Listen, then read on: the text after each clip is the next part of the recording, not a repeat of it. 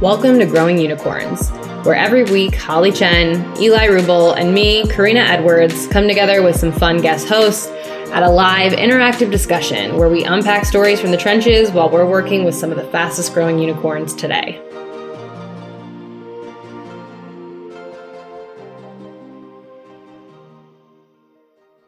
We have a return guest. We have a return audience. Welcome to episode 6. We're so happy to have you here.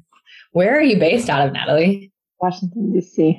Washington, D.C. Nice. And you? I'm in Arizona. Holly, where are you at right now? I'm in Amsterdam right now. But I did go to grad school in DC. I went to GW and lived in Crystal City. Should have bought a place, but I couldn't have afforded it anyways. So yes, DC is dear to my heart. Crystal City is expensive. I also lived in Crystal City before I started having kids, and I moved in suburban area in Maryland side. Yep. Which neighborhood right now? Potomac. Oh, nice. Cool. Nice. All right. Well, since we have Natalie and Carolina here, is there anything that you guys came hungry to talk about before we dive into some of the topics that we had in mind? My head is all about subscriptions now. So if you maybe have tips, maybe flows, just the basic looking what people do to optimize conversion when you say you have people onboarding and you want to pop up appropriately subscription offer in the app. Yes, like in-app campaigns.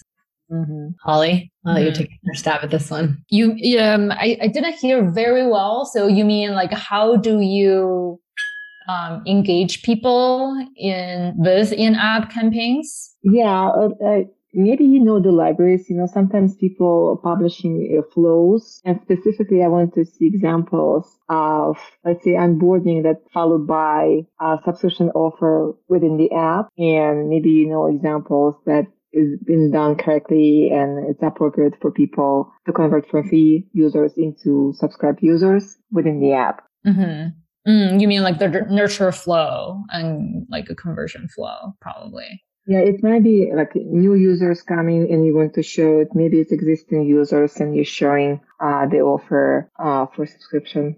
Great experiences. Got it. Yeah. I would say for mobile in general, because testing for mobile is pretty relatively easy to set up with the tools. And there could be many different versions. So typically I would just test a lot.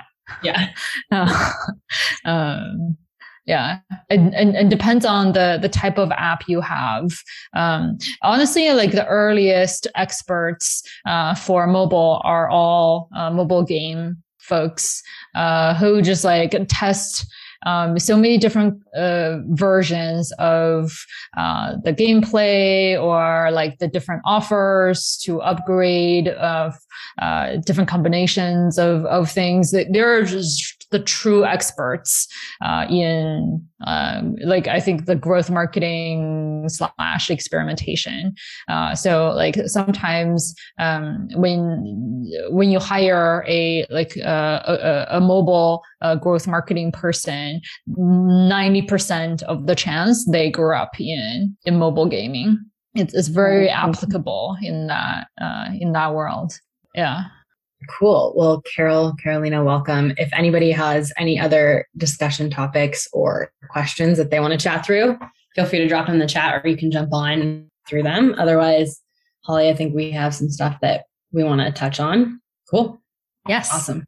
So as we talked about earlier, Holly, something that's on my brain is the motion from, I think the hot thing right now is product-led growth, but then once that engine is built, obviously the goal becomes now let's increase our, ACV, let's move more enterprise, and that motion to where do we start, right? You have all of these users, you have typically in the PLG model, users across different personas or use cases. Where do you even start? And what are some of the, either the tools or the processes or cadences that you focus on in terms of here's your PLG engine or database of users. like what is the first thing you focus on? Holly, would be super interested to hear just your perspective on that. And then I can chime in with just some of the things that I'm thinking through. Yeah, that's lots of my clients are trying to do that. I would typically recommend three big things. One is metric, defining what is the success metric. When do sales teams start to touch the users or the teams? How do you actually figure out the teams that are most likely to upgrade to an enterprise? So like a metric. And two is the people / like a team, because people with more of a PLG experience and people with more of a demand gen experience, they actually like typically grew up in different worlds. I've seen a lot of people who transition into PLG. So some of them have almost like a B2C experience. They have more of a scalable, high volume, high velocity acquisition background, and then they went to PLG because it's almost similar to a consumer acquisition versus more of a sales assisted or sales led motion. The demand gen folks typically grew up in more of an enterprise world. They typically worked at a company who targets, ACV of like $1 million plus type of deal. It's highly targeted. You know exactly the ICP for these targets, and they're working with a CPA of 1,000 per lead or something like really really high if based on their conversion rate, obviously. So like the building the team who has the expertise, who can very quickly adapt to the new growth model, and train your sales team for a different mode of operations. That would be like a pretty big transformation of process and people. And then thirdly is actually creating the system and tools to enable this new segment of process and motion, because the type of tools you use for the sales assisted and sales led motion is typically quite different. So in a PLG motion, because you typically have a higher volume of users or just number of records, you will want to optimize for tools that has the type of pricing model that allows for millions of records versus a sales assistant model. You're working with hundreds of leads or like thousands of leads, but you want to have a lot of information about each one of them, and you may have many touches of these like several thousand people. So the type of tools, of CRM tools, of data enrichment tools, of engagement tools could be very different. I can give you an example. Let's say you want to have a tool to manage your notification and email flow. You want to design an automated sequence for doing that, and for more of a PLG, like more high volume tools like Braze or like Iterable, people tend to adapt those tools because they're just like allowing for millions of records, versus for more of a demand generation sales led. It's like Marketo or like HubSpot, who's like allow you to design all kinds of marketing automation flows, but be really targeted on the sophisticated flows that you run. Yeah, I would say I think that's like one of the biggest differences in the tools from like PLG versus sales led motion is like Iterable is going to give you the customization of like content affinity, right? Where it's like you have this user, and I think in the PLG model, we're really trying to identify like, who is this persona? What are their affinities to either the content or the use cases or features in the product, so that we can extract that and eventually like monetize that persona or that user. Whereas from like a sales led, you don't need that. It's very like everything sales led is targeted. You already know the persona that you're going to go after. And so the tools don't really need to support all of that like data infrastructure. And it's really just more of like an A to B execution tool. The other thing that I was thinking about earlier was, and I think I'm totally losing it. Oh my gosh, you guys, I need more coffee. It was such a good point. So yeah, it will come back, I'm sure. Like it happens to me all the time. I was like, this is yeah, I'm like, no, don't lose it. Really groundbreaking points that I was going to make. And there it is. It's back. So I'm wondering, like, I think when there typically is more of a PLG motion in the company and sales led is typically something that needs to be built out, I think obviously there's still enterprise size deals that have closed, even when that wasn't the main focus or that infrastructure wasn't really built out that way. And so when you're looking at actively building out that enterprise or sales led motion in a historically PLG motion company, are you looking at like, is it really good to look at who you've previously won with on the enterprise side, knowing that you really didn't, it was more of just like accidentally happened versus saying, who are the users that are, highly engaged in our product today? We haven't today yet been able to monetize those users, but is that actually the segment that we target in this enterprise model? So I think sometimes it's something that I'm seeing be like a sticking point is they're like, yeah, but we've historically won with, marketing. And it's like, yeah, that was when it was kind of falling in your hands because we didn't really build out like the sales led motion yet. We're actually actively going to do that and have more of a targeted, very like laid out approach. Is that still the right person or is it still the right target? Yeah, I totally agree with you. There's like sometimes a bias towards like historical data. But that historical data became that way for various different reasons. So I would actually start with looking at like the actual LTV by segment and say, okay, which segment it actually drives the highest value for the company. And of course, the definition of value can mean many different things. It can be like rate of conversion. It could be like time to close. It could be like AOV or like a retention rate, but ultimately, all these factors contribute to calculating your LTV. So that should be almost like the foundation to find your best segment. Sometimes people only look at the end number, but not looking at velocity and conversion rate. So that is a key factor as well. Because imagine if you can close, 10 deals of, 10,000 per deal versus you can close, I don't know, like 1,000 deal. Well, more like 2 deals, but like 1 million per deal, like that, the value is different. If you close it in like 6 months versus like a month, and also like with the time frame view that could be different. And from a persona perspective, certain segments I noticed that tend to convert at a higher rate. I don't know if like Karina, I'm curious to hear you like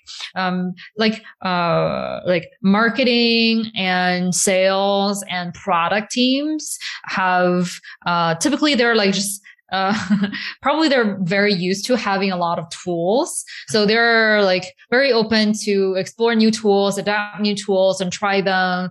And then they close faster, like everything else being the same. They tend to close faster versus more of a like operations or like a support function, HR. You almost like have to nurture them a little bit more. But this sounds like a little bit simplistic, and it could just be my limited number of experiences. No, I think that's generally what I see too. And I also think it's just comes down to like technology adoption. I think they're like marketing, product, and sales. We like have 1,800 tools always to like do the thing. The first marketing strategy we have is like, what are the tools that we can get to support that? And so the technology adoption there as having like software as part of our process always is just like not a like roadblock for us, where I think some other personas, they're like, if this doesn't add like obvious immediate value, like not worth my time, which is more like the engineering operations, and that's just like harder to sell. So I also think that like when you look at historical data where the sales-led motion wasn't built out, it naturally does lean to be more marketing and like product, because they're easier to sell and they're just like used to technology and software as part of their process. And so they generally arrive at the value themselves without much of like building out the product for them or thinking about like how we need to handhold them through to close one. The thing that I like think about, and that is always a concern if you continue down that route, is retention, because those might have been the easiest to close, and they probably are, but like how long will they be in the product? If you're seeing that actually like the highest adoption is happening with operations, you know, that's like the leaky bucket. You're filling it, but how long is that gonna? Exactly. It's like marketers are so used to adopting new tools, so they could be quick to adopt, but they could also be quick to give you up. So yeah, Natalie, you have your hand raised. Yeah, you touched on lifetime value of retention. So my question is, I'm doing this exercise now internally. And one of the modeling that we playing around was if we can determine correlation, early engagement, let's say first month, and we're looking at the user behavior every week, and we do have weekly retention for this cohort. And we have hypothesis that early engagement would determine long-term retention. So if I see a user who been active pretty much every week for a couple of days a week, I might predict that for this, you know, let's say we have the dimension as the channels where this user is coming from. And then in the past, we could look at, specific channel, and then we can have correlation. Okay, seems like if they active first weeks at specific rate, that will determine retention, let's say by lifetime value would be, let's say 2 years, versus if he has just a few sessions first month, we may predict correlation that it might be only 6 months. Have you seen this kind of modeling? Do you see that maybe flaws in logic in terms of how it can correlate early engagement with the long-term retention? Yeah, totally. Like typically I like segment the different retention, like early retention, and then run like a regression analysis or like a correlation analysis, and you calculate the correlation percentages of both on the positive and negative side of things, and what's the correlation with long-term retention. And that's actually how you identify your set moment, aha moment, and habit moment, is to look at like the correlation percentages. So like the actual action that drives long-term retention. So yeah, that's totally right. Being kind of like a devil's advocate here, is there a way where there is a certain persona and there isn't really a key driver of like collaboration beyond the individual user? So like while the adoption and the retention might be great for this persona, but all of them are individual users, and trying to capture that like, team usage or like enterprise work usage is sometimes missing. Yeah. Oh, totally. That's such a good point. Yeah. So like there are certain segments of users who love to use the product, but they never actually upgrade to paid. I remember running, we're looking at users on the global level. For example, France has very high like early activation rate. But when we look at like a monetization rate, like the LTV is actually really low because people don't want to pay for, SaaS products in France, or they just very used to more of an invoice model, that they're not used to self-serve upgrades. So like many active users, but like a low monetization upgrade rate. India is another example. We see lots of very active users in India, but affordability and like the conversion rate to paid is a lot lower. So yeah, you want to segment the users to like everything else being the same. Then that's a good approach. Totally. Natalie, go for it. Yeah, it reminds me of the story I heard from Miro. So what they define as aha moment is bored, feared, and collaborated with others. So this way, they wanted to increase the collaboration aspect because if you have only one person using Miro, you're not able to monetize it. To enable the plan, you want to have teams collaborating with a person. And that kind of defined the focus within the company in terms of what features they want to enable and how they would measure impact they're making. Oh, totally. Yeah. So your question is having multiple people in the team correlate with higher LCV? No, it's more of a comment because now I remember the story that if it's a product when the way to monetize is to have teams, it's more of an enterprise. That means the action should involve multiple people to measure. Yes. Yeah. That's why like a lot of the single player productivity tools over time all build a collaboration and team feature. Is it just like it's no or like whether it's a no brainer or not, but like the multiple products in that space started building team and collaboration features exactly because of that. Yeah. Creating somewhat of like a viral loop because. Yeah, exactly. Higher retention and everything. Yeah. What else, Holly? Carol, Natalie, anything else on this front? What are some of the like biggest challenges you think for the team to build up this PLG to sales motion? What are some common challenges you've encountered, Karina? Yeah. This is the less sexy answer, but the truth in my perspective is like team collaboration, like cross departments and like the right tech, like you mentioned earlier, because some of this stuff or like the data that you have to surface that like can't happen without the tech. And then a lot of the collaboration that you need from the data perspective or just to surface those insights can't happen without that team collaboration. So like the enterprise team being able to get the attention of like the data team or the product side team to understand like who are our most engaged users and how can we start to build the infrastructure to monetize and like build the use cases from like a marketing messaging perspective to drive more of those to the sales-led closed one. Yeah. How about you, Holly? Yeah, I wish someone has done a blog post to almost like map out the tech stack. Yeah. It's like ideal PLG tech stack for this type of company for like, this type of targeting and like, volume. Here's the ideal tech stack for for sales driven. Here's the ideal tech stack. And let's just like follow that. I feel like we're always looking for new tools and actually spend time looking at multiple tools. Maybe I should write that blog post. Yeah, let's do it.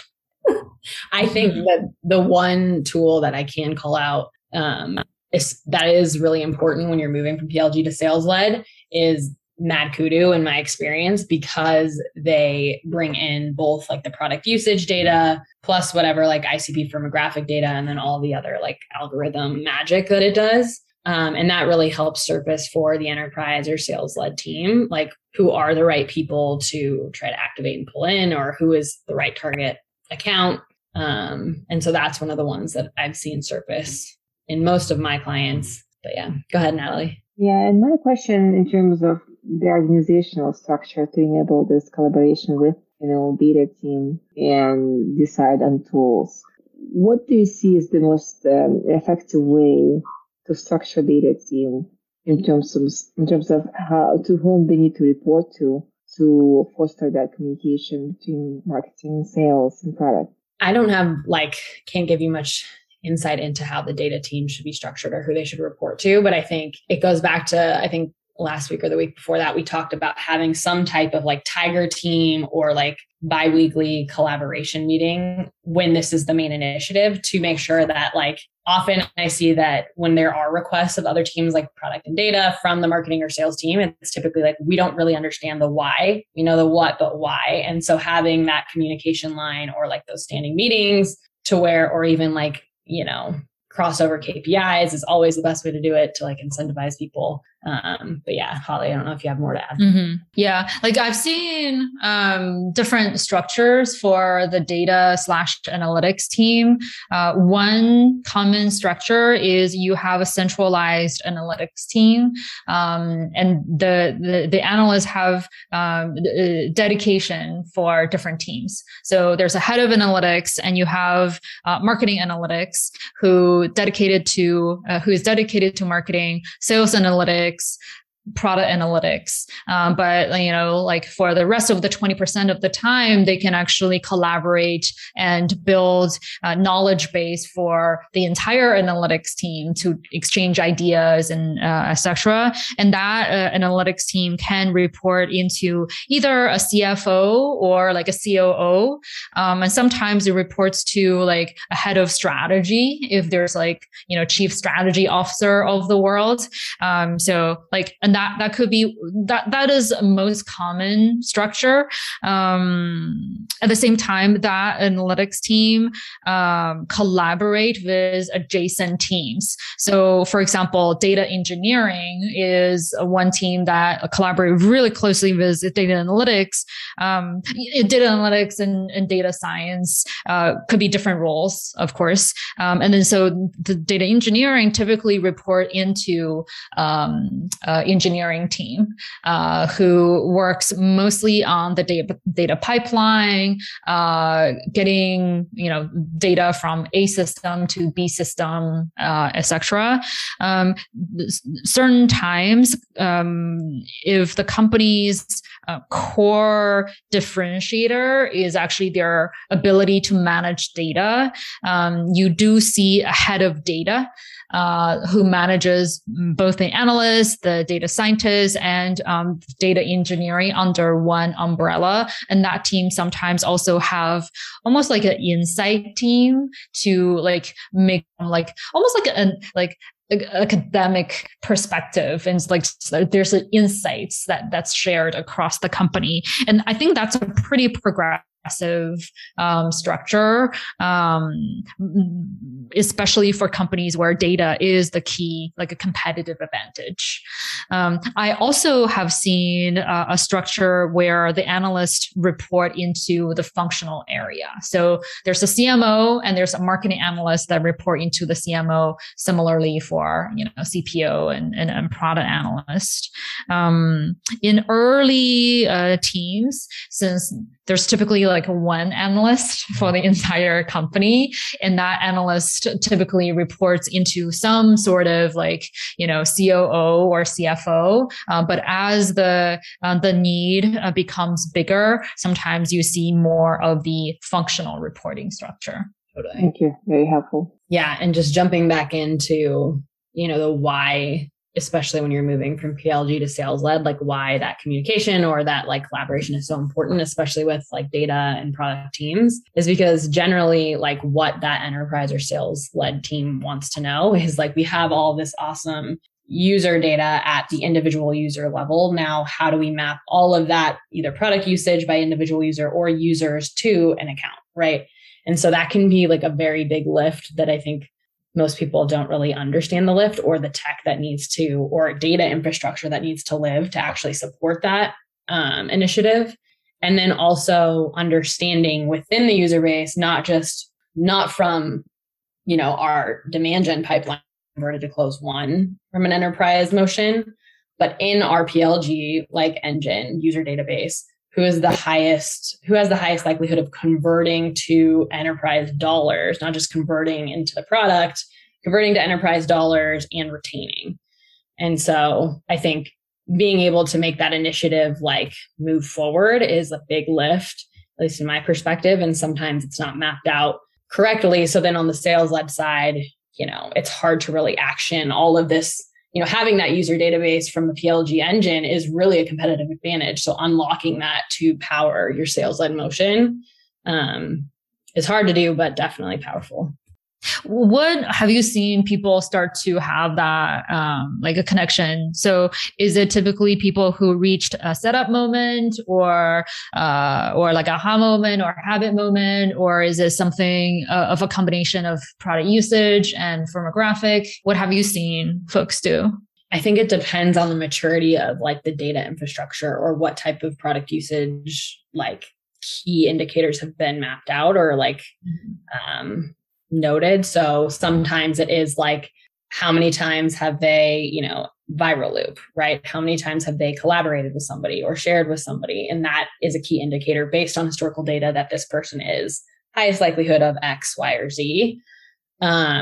But some people aren't even that mature. And sometimes it's just down to like, they have this many active users in the account, or they have just total users signed up ever in the account. And that needs, the more you can mature that to have like the actual key indicators of the aha moment or like whatever that viral loop is that they've built out or they're building out, is obviously better. But yeah. Like in early days, especially, like having something is probably better than nothing. Like I've seen teams having a sales team to touch every single new signups, and that's obviously a lot more expensive. And you can't really like spend tons of personalization, and the conversion rate is lower. At the same time, there's always a fear that if we are not touching everyone, we may miss some of the leads that may not show like early signs of success. So that's always a struggle, I feel. Yeah, I feel like some of the ways you can get around that, and it generally comes down to the sales team being like, but these accounts that I want that are amazing, that are in my dream target account list, like what if we miss those? And so some of the ways to work around that is just having like whatever that priority list from the sales team and making sure that we've integrated that in the data so that when we do have signups at whatever level from that account, we can pass those over. This reminded me from last week or the other week, Holly. I'm interested to see like how it's panning out. I know you mentioned you were having the BDRs reach out as product specialists, and that's something that I was thinking about this week too. So how's that going? Yeah, for sure. Like it is ongoing. Yeah. It's always like, oh, we wish everyone responds to the outreach, but they don't. There's like a theory of like, we wish like, 50% of them respond, but like the reality of like very like a single digit of people respond. So yes, it's ongoing. I also wonder like how many people are a target account for so many SaaS products. And so it's like you sign up for a product and it's like, oh God, here we go.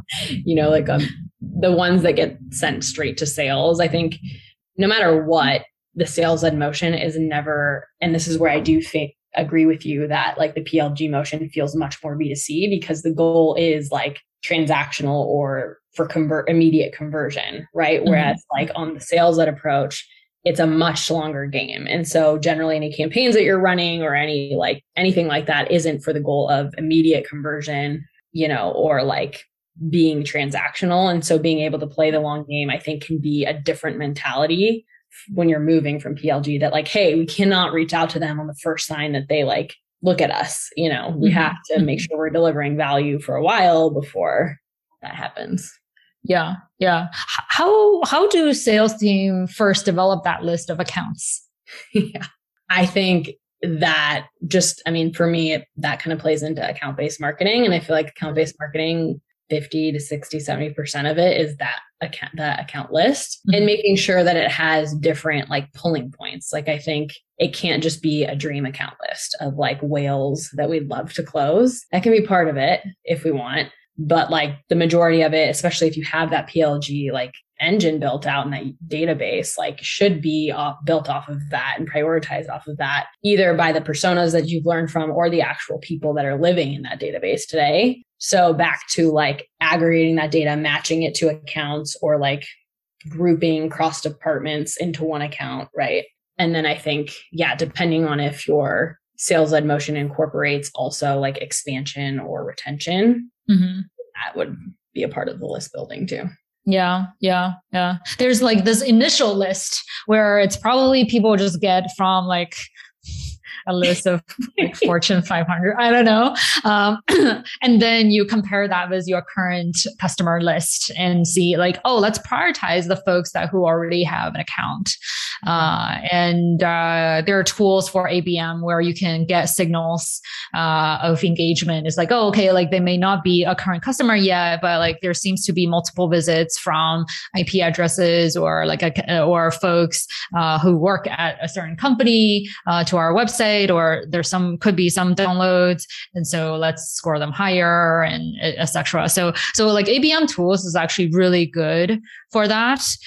For a lot of PLG marketers, when they first encounter ABM tools, they're like, oh, wait, like there's only 5 visits from this company. Like they're very used to having, hundreds of thousands or millions of traffic. Is like, why do I care 5 visits? But then like the 5 visits is from key decision makers and they are like super valuable. But like, it's like the scale of it takes some time for marketers to adjust to.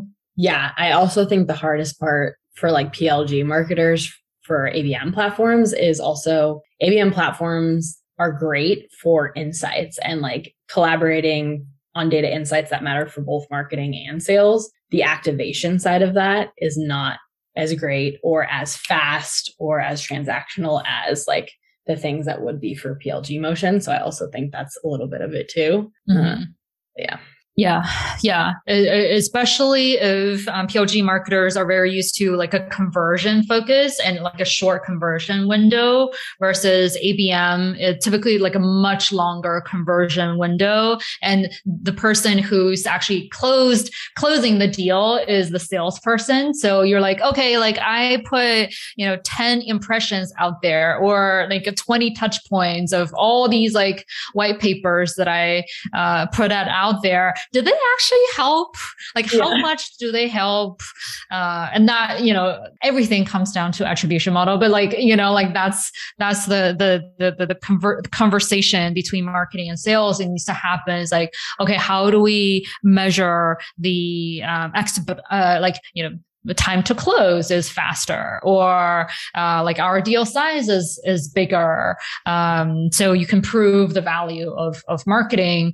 At the same time, it's like, oh, like there's fewer number of deals to say, is this static or is this just like random, a random sample size? No. And I think some marketers, when you move into that ABM model that is especially like super high ACVs, they like get scared of okay, I've engaged this account, now I'm done. Like the sales enablement piece that is so important. And like when done correctly and like building the relationship with the sales team and not just like, hey, this is what we're going to do, sales team, now do it, but more in a collaborative effort, like the return is so much bigger. And there are so many things that we can help the sales team with post engagement of that account to drive and like exactly not just close the deal, but like the velocity of the deal, making sure all of the buying committee that needs to be engaged is engaged. So yeah. Mm-hmm. Yeah. It requires a lot more patience. Yeah. Where like in the PLG motion, it's so much more autonomous and it's like, let's just go and we know what we need to do. We got to drive volume at very specific, like metrics, and it's much more tangible and like in and out, where like the ABM sales and motion is so collaborative that it feels hard to ever feel like, what is my impact in this piece of it compared to the other? Yeah. Yeah. Like that also like it ties back to what we said about analytics is like, okay, like from which angle should we look at the data, and which can be interpreted in different ways as well. So yeah, it's hard to do like a geo holdout now because there's like 20 accounts in this whole region. Oh man. Well, Carol, Natalie, Holly, anything else you guys want to chat through? I know we're getting towards the end of the time. Cool. More technical question. It's very easy to answer, Karina. Do you have the page with all recordings previously on the site? Because I see for each episode, but I didn't see the list of all recordings once. So you can see the preference. Yeah, sorry, I missed the original, like the very beginning of that. Yeah, do you have a page that has all episodes recorded in the past, so I can see, episode 1, 2, 3, 4 versus having a page to episode? Yes, absolutely. Yes, I will share that right now. Everything should live on here. Perfect. So just mattermade.com/blog. Cool. Well, thank you guys so much. This was a really fun episode. Episode 6. Thank you for joining us again. I appreciate it. Thank you, Holly. Yeah. Thank you, everyone. It's always a fun conversation. Yes. And I really appreciate the attendees bring super stimulating, practical questions. Yeah. Keep us close to the ground for sure. All right, everyone. Have a good week and we'll see you next week. Thank you guys. Thank you. Conversations. Appreciate it. Yeah. Bye. Thank you.